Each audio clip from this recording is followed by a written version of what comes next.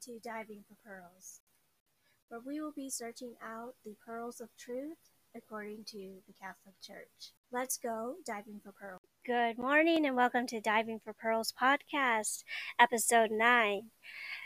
This week is Palm Sunday, and with that in mind, let's talk about the virtue of patience. I know so many of us, we struggle with being patient, waiting for things to come or to happen. So let's get down to this. So there are many verses in the Bible that help us to realize that how important it is to be patient in so many things. Like Romans 8:25, where it says, "But if we hope for that which we see not, we wait for it with patience." I know it's difficult. We want things to happen fast. I mean, there's Amazon Prime with 2-day shipping. There's all sorts of things that we can expedite in these days: text messages, emails, phone calls.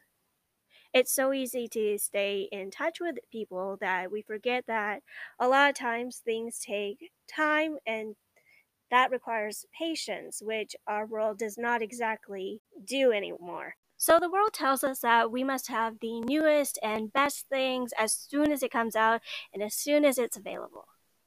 Well, God doesn't work that way. He will sometimes wait until you are ready for whatever that next step in life is. So we need to learn to be patient and wait for God's will and timing, not ours. Since next week is Holy Week, I'll be taking the week off. We'll resume the following week. All right, God bless. And remember, patience is indeed a virtue that we all need to work on, especially in our day-to-day lives.